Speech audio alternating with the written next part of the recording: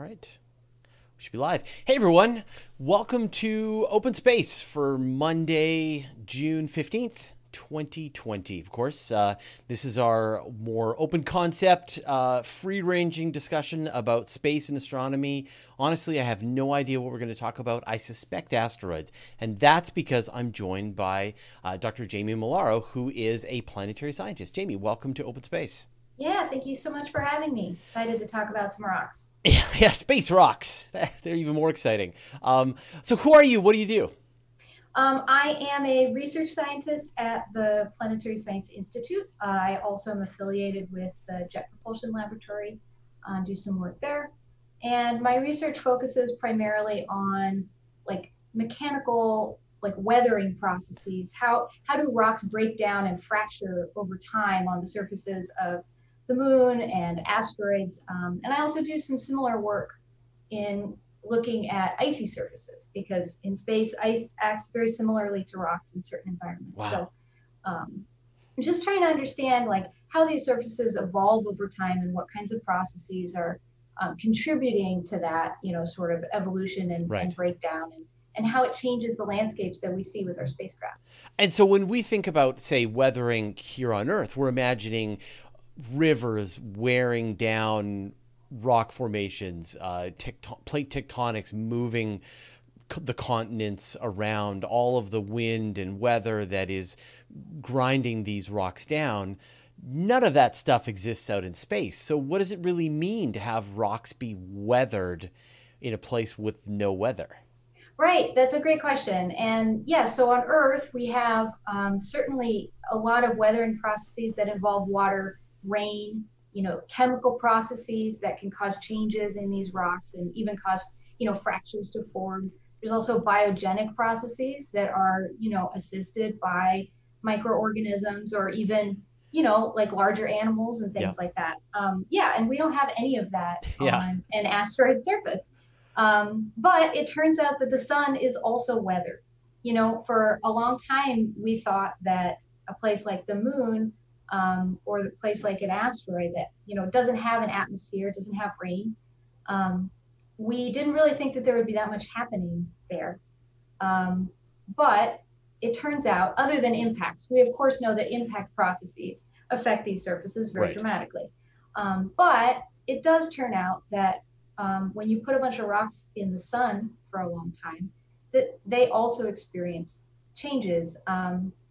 And it had been hypothesized to be important on these bodies for quite a while, but we actually haven't been able to observe it acting on the surface of an airless body like an asteroid until recently, which is super exciting that we can really finally study this process up close.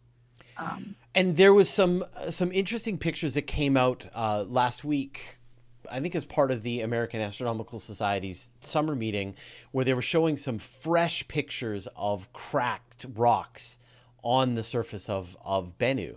So is that the kind of process that we're looking at? And was that fairly recent? Yeah, so the specific process that I've been studying on Bennu is it's kind of a set of processes. I call it thermal fracturing. And the idea is that you have rocks sitting out in the sun, and they're heating and cooling each day and each night, and they're going through this sort of cyclic process of heating and cooling, and slowly over time that can cause cracks to develop, which can cause a variety of different kinds of features to form. It could cause cracking at the boulder surface that could cause small bits of material to break off.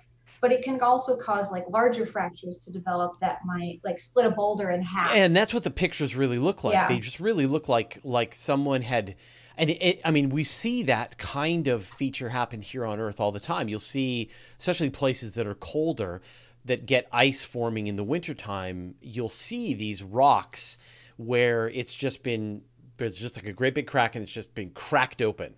And that ice just working like a jackhammer, I'm trying to think, but like a hydraulic press, just cracking open the rock. Mm-hmm. And these pictures, when you saw these pictures from Bennu, it's so similar. It's kind of amazing. Yeah, they're quite dramatic looking features for sure. And especially, and like, these rocks are so big, some of them. Like on Earth, we have mountains and then we have smaller boulders and other things. But, on Bennu, it's just a pile of boulders of different sizes. Um, and yeah, you see some of these rocks that are, you know, 30 feet across, just like split down the Yeah. middle.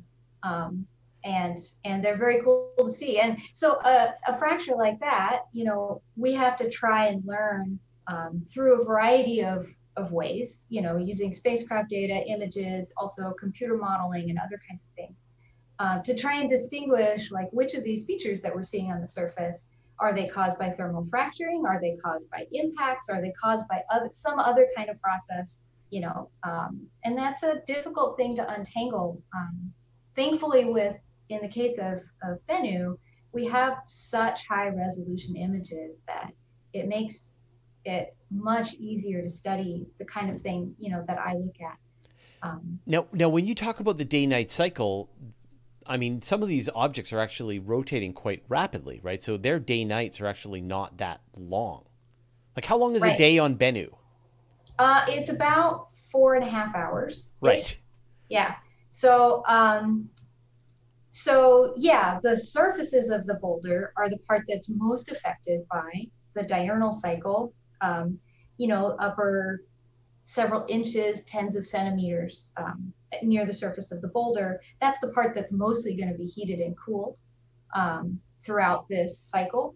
But because it's mechanically connected to the rest of the rock, it does actually cause these stress fields to develop in other parts of the rock as well, even deeper down where the heat can't penetrate.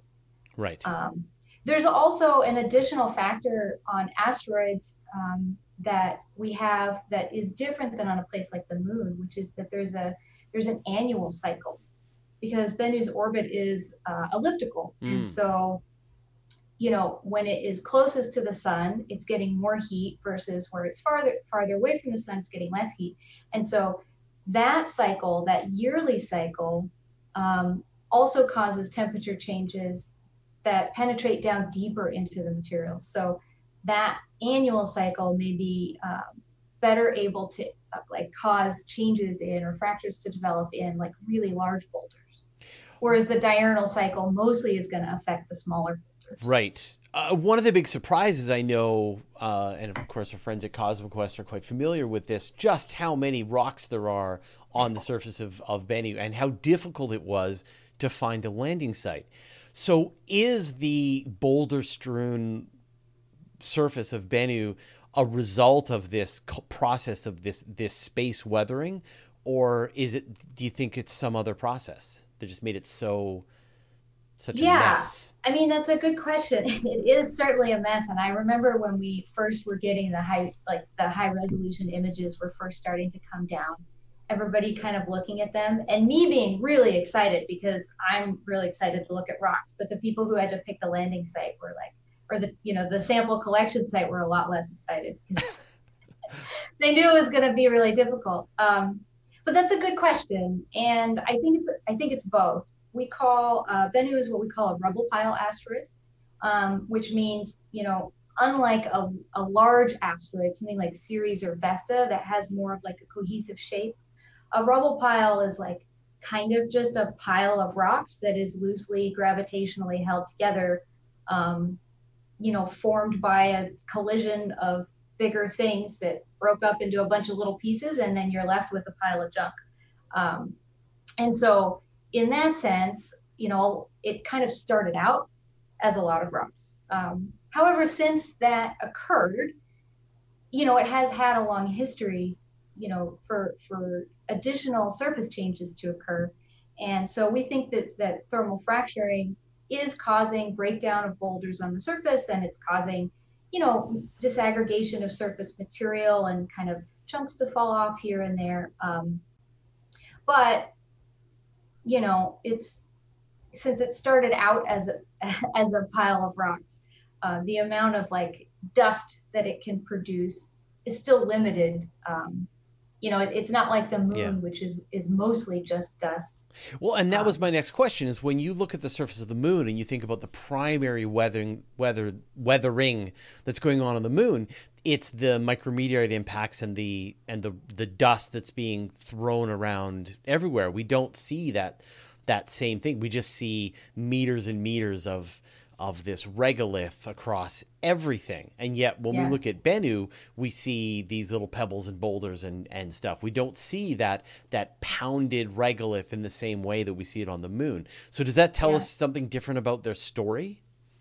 Yeah, I mean, I think for one, the moon is a lot larger, it has more gravity, and so it experiences a lot more impacts than something like a small asteroid would. So in that sense, there's a lot more on the moon to kind of pound the surface into dust.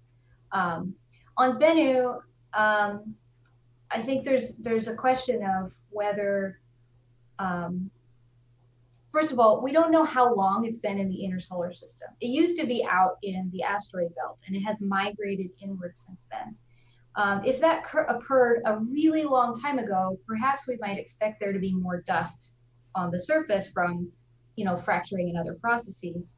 But if it had a younger surface age, then there wouldn't have been a whole ton of time to build that up. Right. Um, there's other factors like there's a process, and I don't study this, but there's a process called electrostatic levitation, Hmm. which can actually cause dust particles to levitate and be removed from the surface. Right. Right. So, in that sense, there may be processes, that are removing material. Even when an impact hits the surface, a small impact, it has such a small amount of gravity that it's easy for the rocks to just leave. Right. They're going to go You to orbit know, around the sun. They're not going to fall back down to the surface of right? the asteroid. So, I mean, we're not going to know the full story of Bennu until that sample comes home.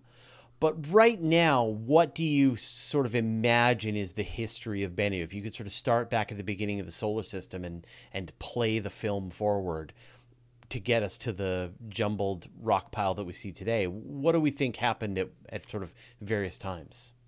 Yeah, I mean, I think the initial collision that created Bennu, would have happened, like I said, out in the asteroid belt, in the main belt. Um, then sometime later, there's this heating effect that occurs that called the York Yeah. effect or the Yarkovsky effect that can cause the asteroids their orbit to migrate inward. And so slowly, a little bit, at a time, over time, Bennu has been moving in closer to the inner solar system, and that would have kicked off some changes in the way that it was being modified. Like a process like thermal fracturing wouldn't be effective out in the main belt where it's much colder. But once you get around to near Earth space where it's much warmer, then we're starting to see like all of these new processes, that weren't happening in the asteroid belt. So these new Mm. processes are now starting, they get kicked off when it migrates inward. And so we're now seeing this sort of fracturing and breakdown of the surface. We're observing particles actively being ejected from the asteroid Right, surface. and this is your latest research, right? Is this idea that, I mean, we know that we've talked about this before, that when OSIRIS-REx was approaching Bennu, it sort of flew through a storm of particles. It sort of like, I guess, bugs hitting the windshield, and that was a surprise that it was that active in the area around. And now you have an answer. Yeah, I mean, certainly there are times when impacts from, we have where we the asteroid have impacted, particles that are already in space. We have also observed that there are particles being actually just sourced from the actual surface of the asteroid. We started seeing these when we kind of arrived in um, January of last year, and we were right at perihelion, which is the asteroid's closest approach to the sun. So that was the time when the asteroid surface was warmest, and we started being able to observe all of these particles just being shot off the surface at various different points, and sometimes it will only be like a few, like 10 particles, but some of the larger events have been hundreds of particles. like little pebbles, like gravel mm-hmm. type size material. So since we started observing them, we've been trying to figure out what is causing them. And, one candidate is something like impacts. If there's an impact from a micrometeorite or something, and we do see evidence that this should occur, then that could kick off particles from the surface. Right. In my case, for the thermal fracturing, we're seeing observations of the boulder surfaces exfoliating, is what we call it. It's like a flaking off of like thin like layers or shells of material.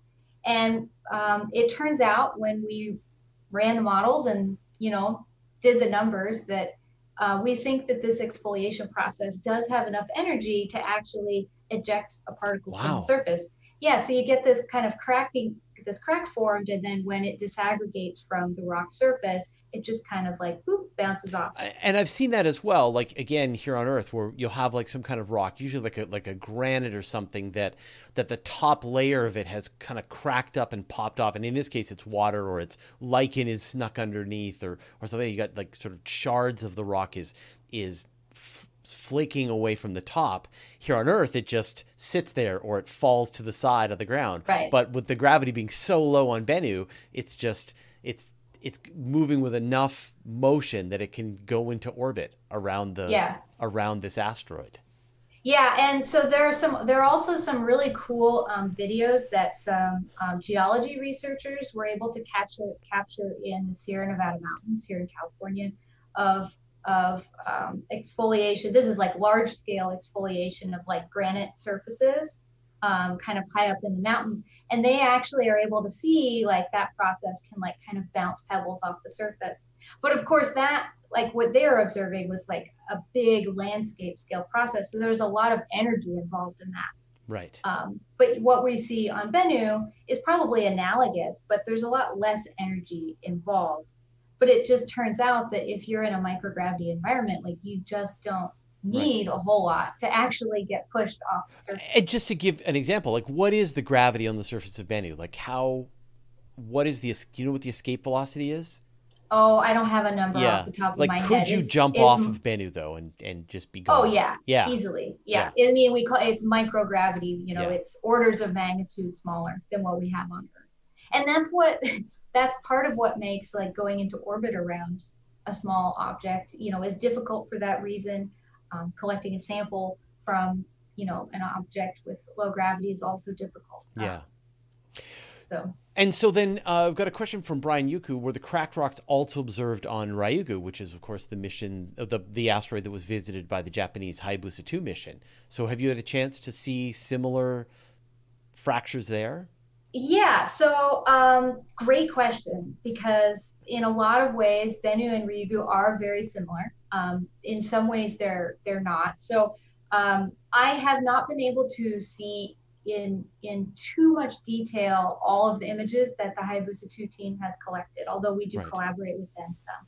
But of the images I've seen, there are certain kinds of boulders that tend to have similar characteristics. Like some of the boulders have this really like crumbly kind of appearance, like they're just kind of like crumbling into bits and breaking apart.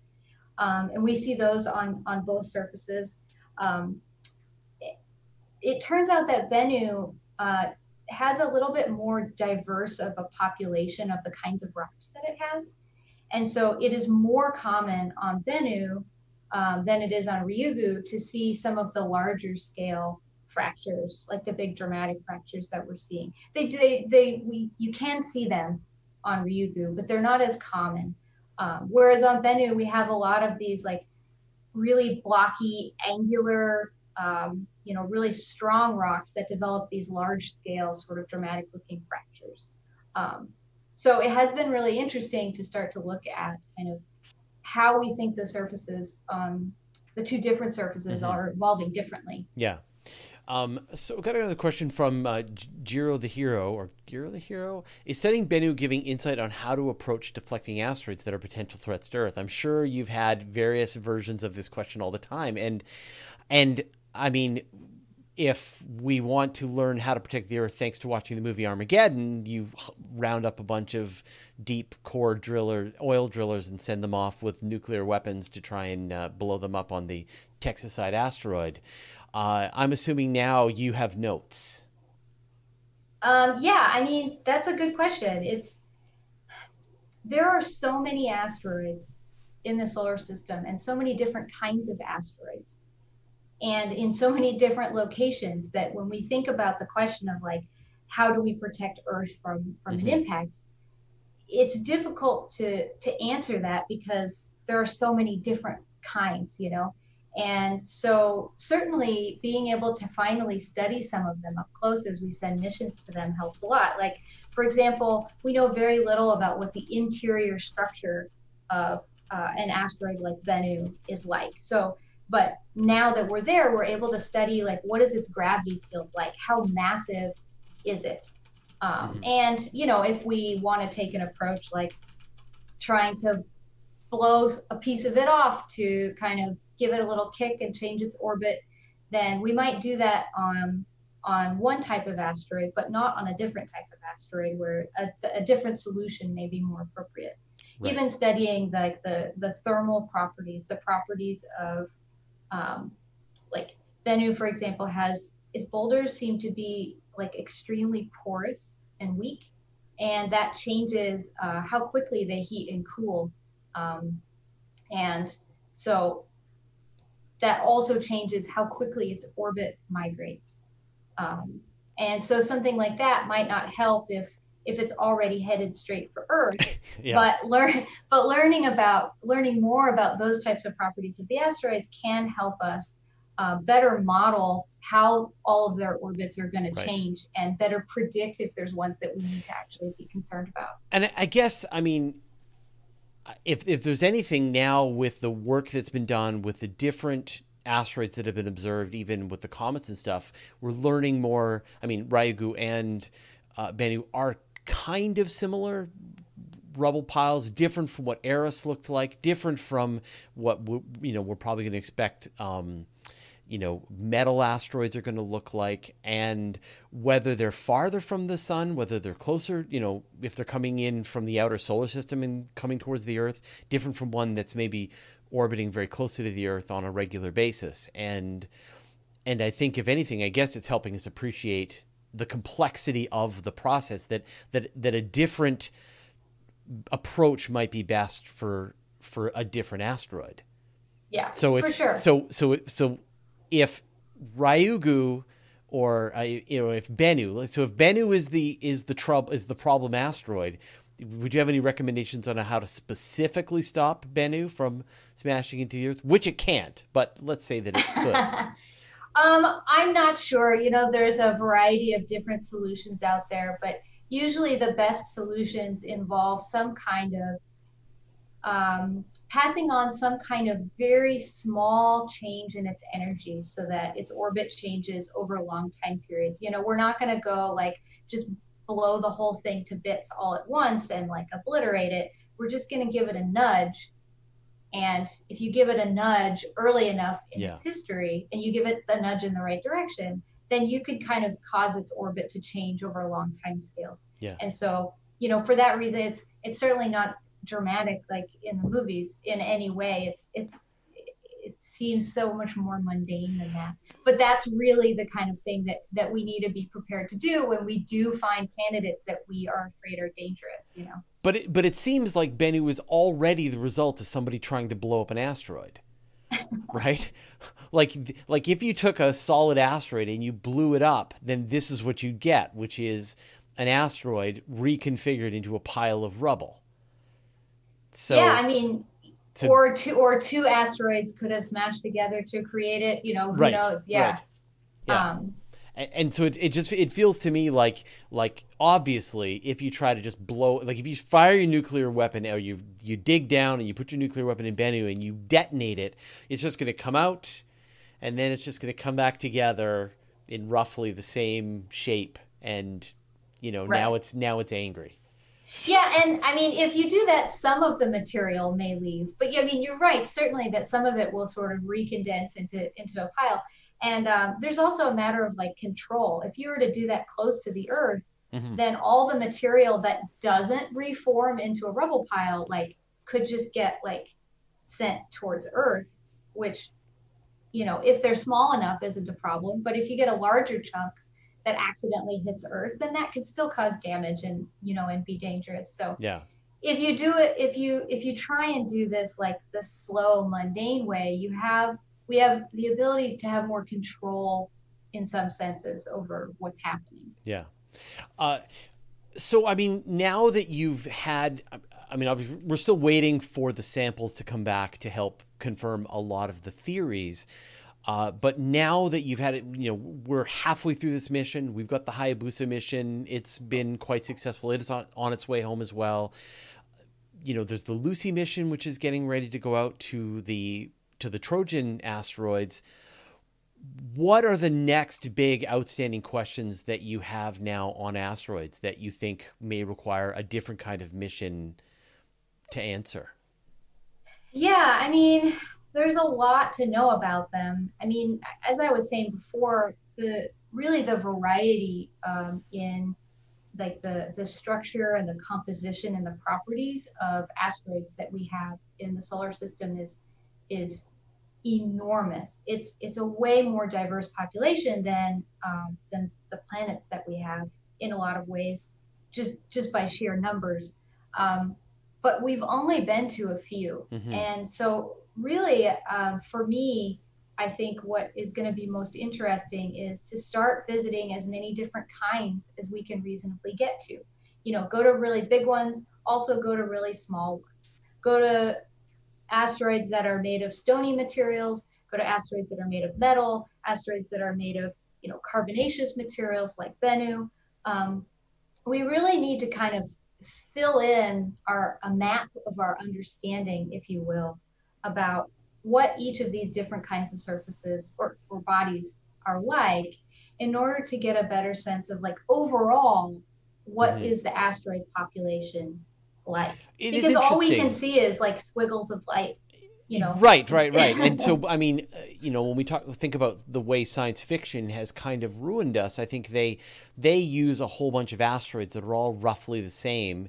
They use the same material. They paint them all. They make them in different shapes, but they paint them all with the same stuff in their Right. computers, and then they set them spinning at unreasonably close for reality. And so you would expect that they would all sort of look the same, but they're not. They're Right. they're they're dramatically different objects depending on their distance from the sun, their orbit, where they formed, what they're made out of, their Right. size, etc. Yeah, and the fact that they're different also means that, like, for me, the kinds of processes that I study, like rock breakdown processes, those processes are gonna behave differently on different objects that have different characteristics, or they're made of different things. Um, and so, while OSIRIS-REx is only a mission to one asteroid specifically, by being able to study up close the way that this process operates, it also does help us to learn what the process is like on other bodies. Because Mm-hmm. if we can study it and we can kind of validate it and figure out, like, we feel like we know how it works on one body, we can say, well, okay, but what if it was made of this kind of rock instead? Mm-hmm. What would happen? And so it may be that on some surfaces the process is efficient and it causes cracks to form and the development of rocky surfaces and all of that. And it may be on a different object that it's not very efficient, and so that surface is going to look different, um, than Bennu's surface. And that does influence things like how we see light reflected from it, Yeah. or if we wanted to prepare to go land on it, for example, we need to know what its surface, we'd like to know what its surface is like, so that we can prepare for how we're going to land. um, And as it relates to landings, I mean, so far the work has been very tentative. I'm actually kind of surprised that there hasn't been a more ambitious attempt to land and crawl around on the surface of an asteroid. I know Hayabusa had threw all kinds of machinery at Ryugu, which bounced and jumped and flipped around, and it extracted a sample. There was the Rosetta mission, its attempt to try and land which failed on the Comet 67P. The Near mission, I think, landed, lithobraked onto the surface of Eros.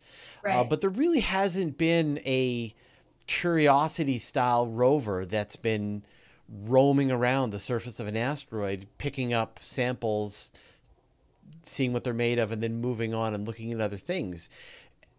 Is this in the works? Is it fundamentally a difficult problem, do you think?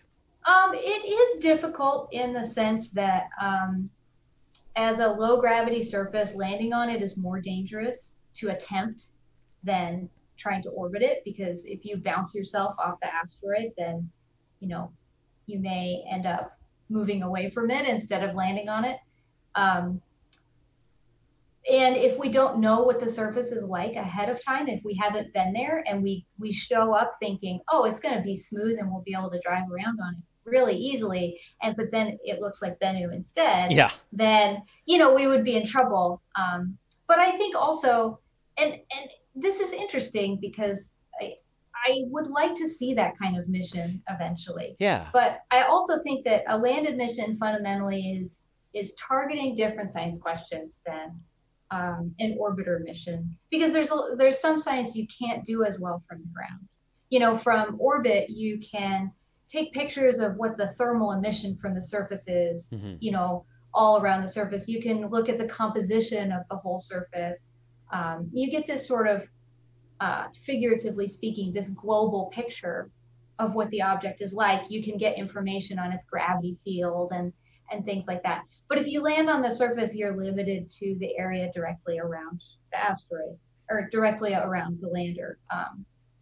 So you have the advantage in that case of being able to really see up close what the surface is like with images and other instruments. You can also try and do things like put instruments underground to measure like the heat flux in the interior and things like that. But ultimately, I think that those questions are just different. And at the stage where we are right now with like sort of the state of our knowledge of asteroids, the orbiter missions really give us a lot more context to work with right now. Right. So I think the kind of mission, a landed mission is sort of I think a more future, it's a concept that I think will happen, but maybe in our future once we've had a chance to visit more. Orbit. I mean, I know that back in the mid 2000s, the original plan for the, for the Space Launch System and even potentially the Deep Space Gateway was to set up a way for humanity to go out and send maybe a human mission to asteroids. Do you think that human beings are an appropriate, that's an appropriate target for humans to go to explore asteroids? Does it make sense as a place for humans to go to? I mean, people who are really invested in and excited about human space exploration will often point out, and it's true, that if you put a geologist on the ground, you can learn things about the surface much more efficiently in certain ways than by looking at a bunch of pictures of it, because the data you can collect from a spacecraft is limited and there's weird lighting angles, and sometimes you just wish I wish I could just walk up to that rock because I think it's like this, but I'm not quite sure. Yeah.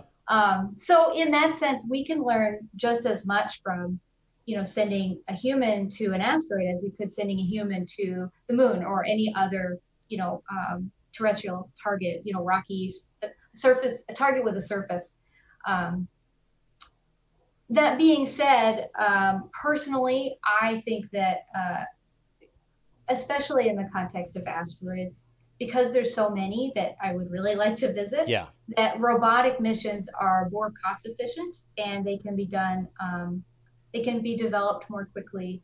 And in some ways, like the amount of data that you collect with a spacecraft versus with a person is much greater, and so there's a lot more to kind of dig through slowly over time to kind of really dig into the science and learn about the object. Right. So personally, that's what I favor. Yeah, but I mean, I guess like if the assumption is that the humans are going to space and they've got to go, so like the point is not that the humans are going to do science. That is the bonus. The point is that the humans are going to go to space, and they're going to learn to live in space, and they're going to learn to perform some kind of activity in space, because it is a stepping stone to the next thing that humans are going to learn to do in space.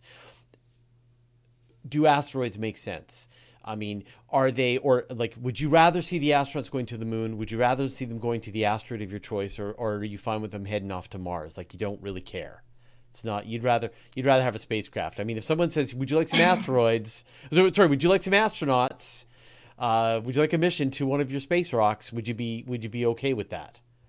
I mean, I would or be is it too okay dangerous? with it, You know, but I think there's, in terms of the different goals that people may have for putting humans in space, right now where we are with our sort of understanding of how to operate in space, going to some place like the moon, I think makes a lot more sense than going to an asteroid. Personally, I also just think that if you're not putting humans in space to do science, there's no reason to put humans in space.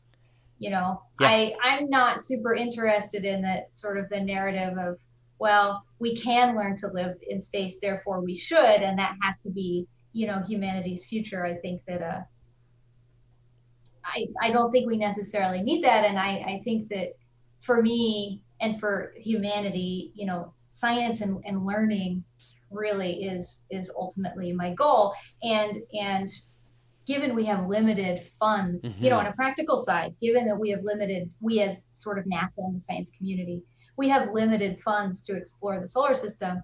And so, you know, we can do a lot more with robotic spacecrafts than we can, you know, with humans in terms of cost. Yeah, I mean, I think that I always sort of think that it's a false dichotomy when people say, well, we've got a limited number of budget, we've got you know, and that planetary exploration, robotic planetary exploration, and science it has to pull budget, or from crewed exploration is, you know, and the two are pulling budget from each other, and I think they're two completely different goals, right? It's like asking about NASA working on airplanes, but also NASA working on field geology on the mountains, you know, on Mauna Kea, and they're two separate.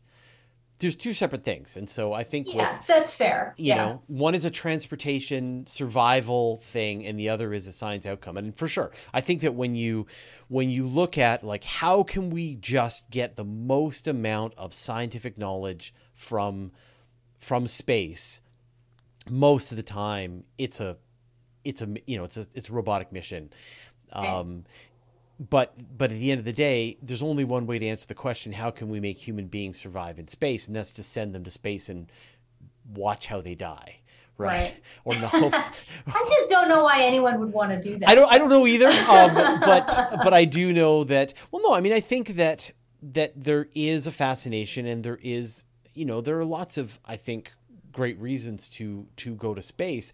I just think that you don't need to justify it with, well, it's a good, because we can get them to do science, right? Robots can do science, right? Like, that's not your reason. Your reason is because you want people in space. And so, just like, if that's what you want, then make people, you know, have people go to space and figure out how to keep them alive. And that's important. So anyway, I think, so do you think the asteroid sort of, it's a lot of tiny missions? Like, is it CubeSats? Would you prefer a bunch of small missions, each one doing a mediocre job of studying asteroids, than one flagship? Ooh, that's a good trade space, as the term we like to use. Yeah, a trade space? Well, yeah, I mean, you have to think about, if you have one flagship, you're getting a lot of instruments, you're going to get a ton of data, but yeah, only about one target.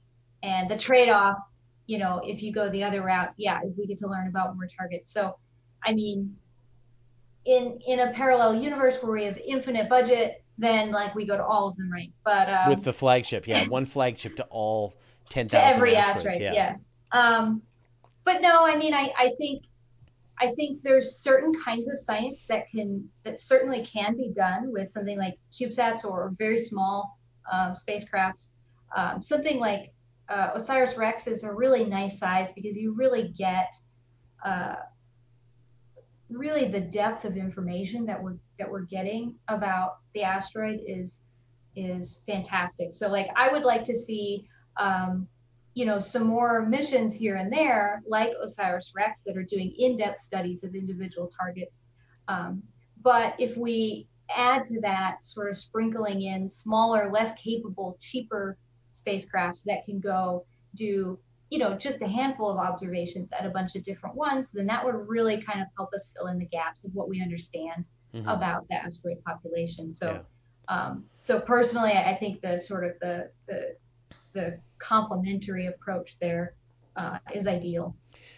One of the sort of the issues with trying to be able to have, like with say OSIRIS-REx, I mean, imagine if it, instead of it just flying out to one asteroid and being able to fly and then take a sample and then fly home and deliver the sample like a good robot, wouldn't it be amazing if it could visit multiple destinations over the course of a longer mission? But the issue is propellant.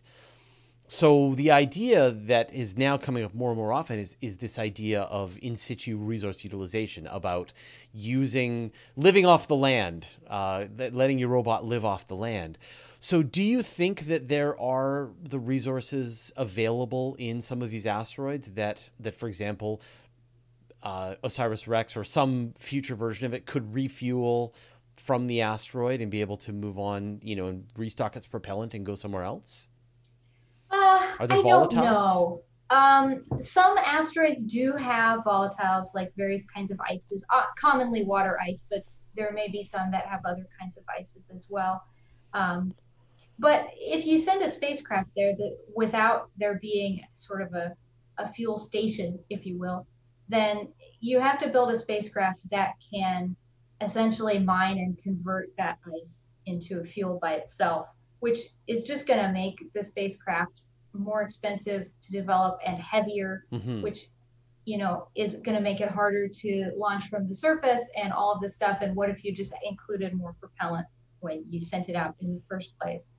I'm certainly not an expert on these types of technologies, so my intuition says that I don't really see that as being feasible in sort of an autonomous sense. But do you think that the raw material, I mean, I think that the traditional idea of an asteroid is that it's just this dry, dead pile of rock, and it really seems like they're more dynamic than we expect and possibly do have more water ice and volatiles under the surface. So do you think that they have more, that they are more valuable, or there is more there than we think? Yeah, I mean, I think it depends on the asteroid in some ways. Like Bennu, for example, does have water on the surface, but it's not in the form of ice like the way that we think about it. It's that its minerals are like these kind of clay-like minerals, and there's water kind of bound up inside the minerals in between the sort of structural layers of the clay molecules. And like that water could be freed and perhaps used from the rock, but it would take a lot of energy to get it out. So there's kind of like an energy conversion problem there. Other asteroids that have more sort of like regular ice deposits kind of thing would be, I think, much easier to target for that type of application. And the more we learn about asteroids, the more it also is unclear, like, what is the difference between an asteroid and a comet? Yeah. And there's a lot of objects out there that like we don't know exactly how much water they have, but they have some. And, so figuring out how to use it, may be feasible at some point in the future. But it's always an energy problem. How much energy does it take to get it out of the material and convert it to something you can use? And is that more or less than the amount you're going to get from it? Yeah, and it almost is like it all depends on where we are on the technology stack. Does it make more sense to send a follow-on tanker that can dock with it later on and fill it back up with more propellant and then have the mission go off on its own? Or does it make sense, instead of sending a tanker, just to send two identical robots to two different targets and have them do their job? I'm sure the cost benefit just goes on forever. And as new techniques are developed, then suddenly the variables change and suddenly new ideas make more sense. There was this great idea there's a Finnish researcher who's working on this idea of an electric sail. I don't know if you've seen this idea. And so he was proposing that you send thousands of these little CubeSats, or hundreds maybe, and each one uses one of these electric sails that are driven by the sun's solar wind, the charged particles coming from the solar wind. And so each one of these, if you could change its trajectory enough to maybe visit 10 asteroids in the asteroid belt, do this big long looping orbit, and then make their way back to Earth, and then dump all their data, and you could get this really, you could visit 10,000 different objects, or thousands of different objects all at the same time in a very cursory way, and go, let's go back to this one or that one or this one, right? Mm-hmm. So it's like, do you want to get the information like really in depth, or do you want to get some like a very cursory high level and then come back, follow on with more detailed observations? I mean, and in that sense, like it's certainly easier to visit a place and study it in depth if you have any information about it ahead of time. Yeah. And so doing that sort of cursory visit where you send one buzzing by a whole bunch of different ones to snap a few pictures, and that helps a lot when you're developing a mission later to go back and study it or sample it, and things like that. So this question comes from Gordon Chin. Do you think that we won't get more energy from mining an asteroid than the act of mining it? So we haven't talked about this yet. So let's talk about asteroid mining. Pro or con? Personally, con. Yeah. For two reasons. One is we may have a lot of asteroids, but honestly, I'm a conservationist. These are, they're like national parks to me. Like, we might want to visit and see it and study it, but I don't want to destroy it. Right. And that opinions on that vary in the community and in society, of course. Mm-hmm. At least with asteroids, we have a whole ton of them. And so, there's that. But on the other side, I don't know much about the specific technology involved with actually the act of actual mining, but it's not like on Earth. Like, Earth has like veins of metals, for example, where you can find sort of a concentration of a mineral or a metal or whatever it is you're mining, all in kind of one place. And in some ways that makes it easier to extract and to process. But like asteroids, they just have a bunch of minerals that we might want, but they're all kind of broken up and scattered, mm-hmm. Just within the mineral structure of the rock. So there's nowhere to go, and we can't go there and be like, well, specifically dig here and we'll find a deposit of this material. Like, asteroids aren't going to be like that. So that would presumably then involve some sort of like crushing of the material, right, and maybe chemical processes that are used to kind of separate out components, and the kind of machinery that you would need to do that, like, I don't know, to me seems like big and expensive. Right. Any kind of chemical processing you may also need like liquids or other kinds of things that you're carrying with right. you that then you need to replenish. So it sounds to me like an extremely costly endeavor just to send a small amount of material back to Earth. Well, I mean, I have a difficult time seeing it as profitable in any way. Yeah, and I mean, we see company after company go out of business, so it's very clear that the asteroid mining business is fraught with risk, and really, I mean, I don't think anyone's ever been able to make a case that it ever makes sense to mine from an asteroid when you can just pick up the exact same things here on Earth, as you say, in veins of metal. But from a conservation standpoint, I mean, it would be nice to keep them as pristine wilderness, but at the same time, we are not respecting the Earth as what could be a pristine wilderness. And so, if we are going to continue to build smartphones and other cars, whatever, as low impact cars as we can, and such, we're still going to be consuming the environment that we live in. And so I think at some point we do have to just sort of decide which is the one that we are going to extract our resources from and which is the one that we're going to protect.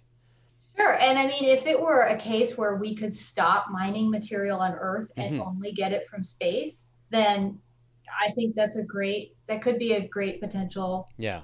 solution to a lot of like problems we have with, resource distribution and utilization, climate change, all those kinds of things. But it's not clear to me that the amount of resources that we consume on Earth, or even specifically all of the different types of resources we consume on Earth, would be available in a way that was feasible to Yeah. get from space. Yeah. Um, And I mean, and I there, think the for the people who think that, yeah, it makes sense to go, yeah, there's more platinum in one asteroid that's ever been mined on Earth, but you will spend more than the value of that platinum to try to go and extract that platinum from that asteroid and bring it back to Earth. So it's just right. not going to make sense financially. But back to that idea of refueling spacecraft, every kilogram of propellant that we have to carry off the Earth is very expensive. And if there was a way that we could extract this stuff from space for space, then it is starting to make sense. But Yeah, yeah, absolutely. I think when it comes to things like propellants, like if we could find an asteroid, in a convenient location in a stable orbit that had, we think, a significant amount of water, and we could, build something there that we could learn how to use in order to, convert that into fuel for passing spaceships, then that could be really helpful, and would make us we would use less fuel on Earth to get things off the surface, as you pointed out, um, would make spacecraft less heavy, and it would make space travel in general easier. But I see that as like that, I think is going to be fundamentally easier to accomplish or more feasible to accomplish than obtaining like rare metals yeah, and things like that. yeah. So, I mean, you're a geologist and planetary geologist.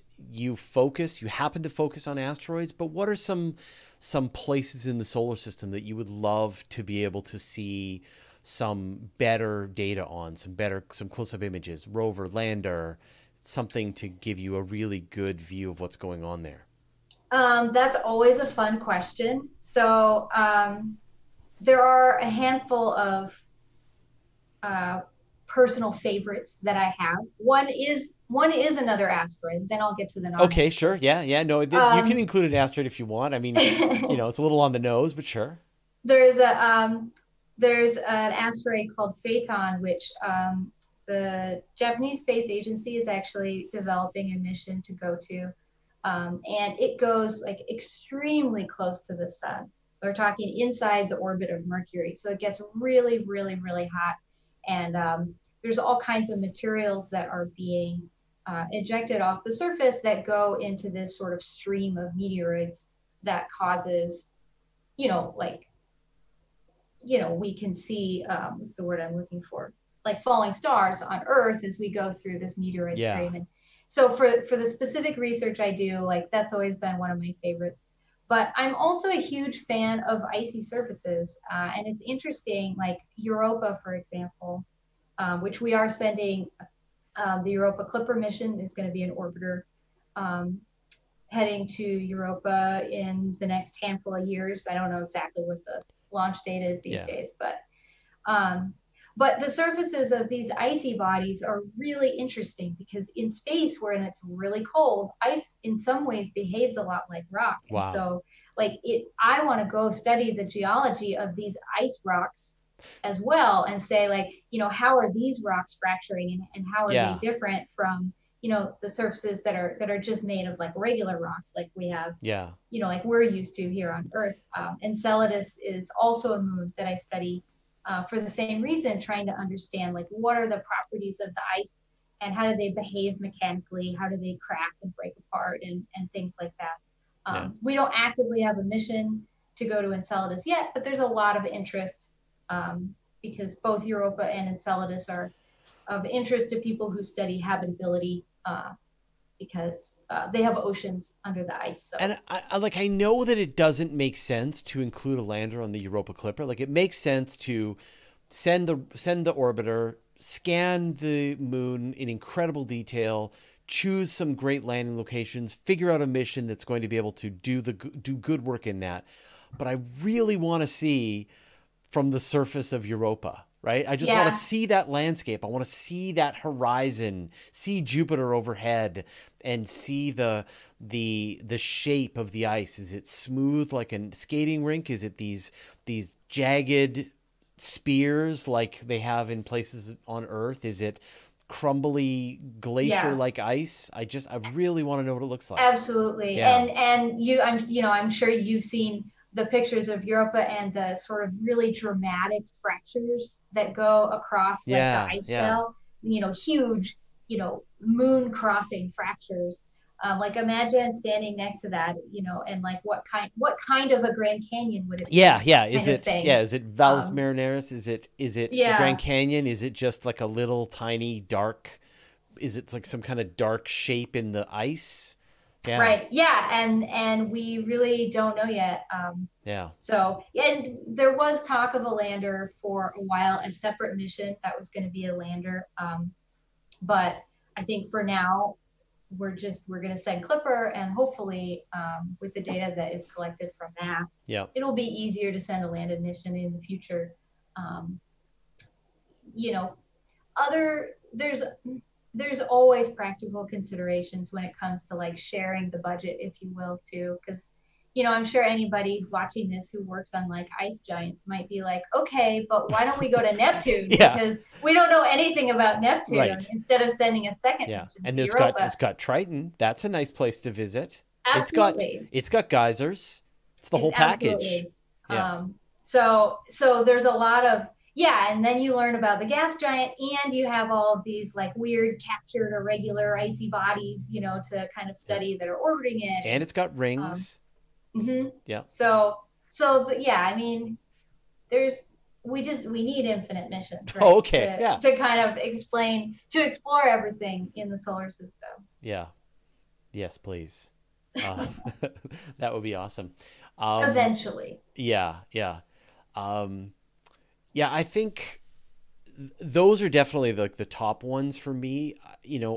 In my dream, I would be seeing from the surface of Titan as well, just to see Mhm. that surface. And same situation where you've got ice that's acting like rock, turning into sand, and then you've got methane acting like rain Yeah. flowing on it and forming rivers and forming into lakes and things Yeah. like that. And then on Pluto, everything is shifted again, where the rock is ice, and the glaciers are like Right.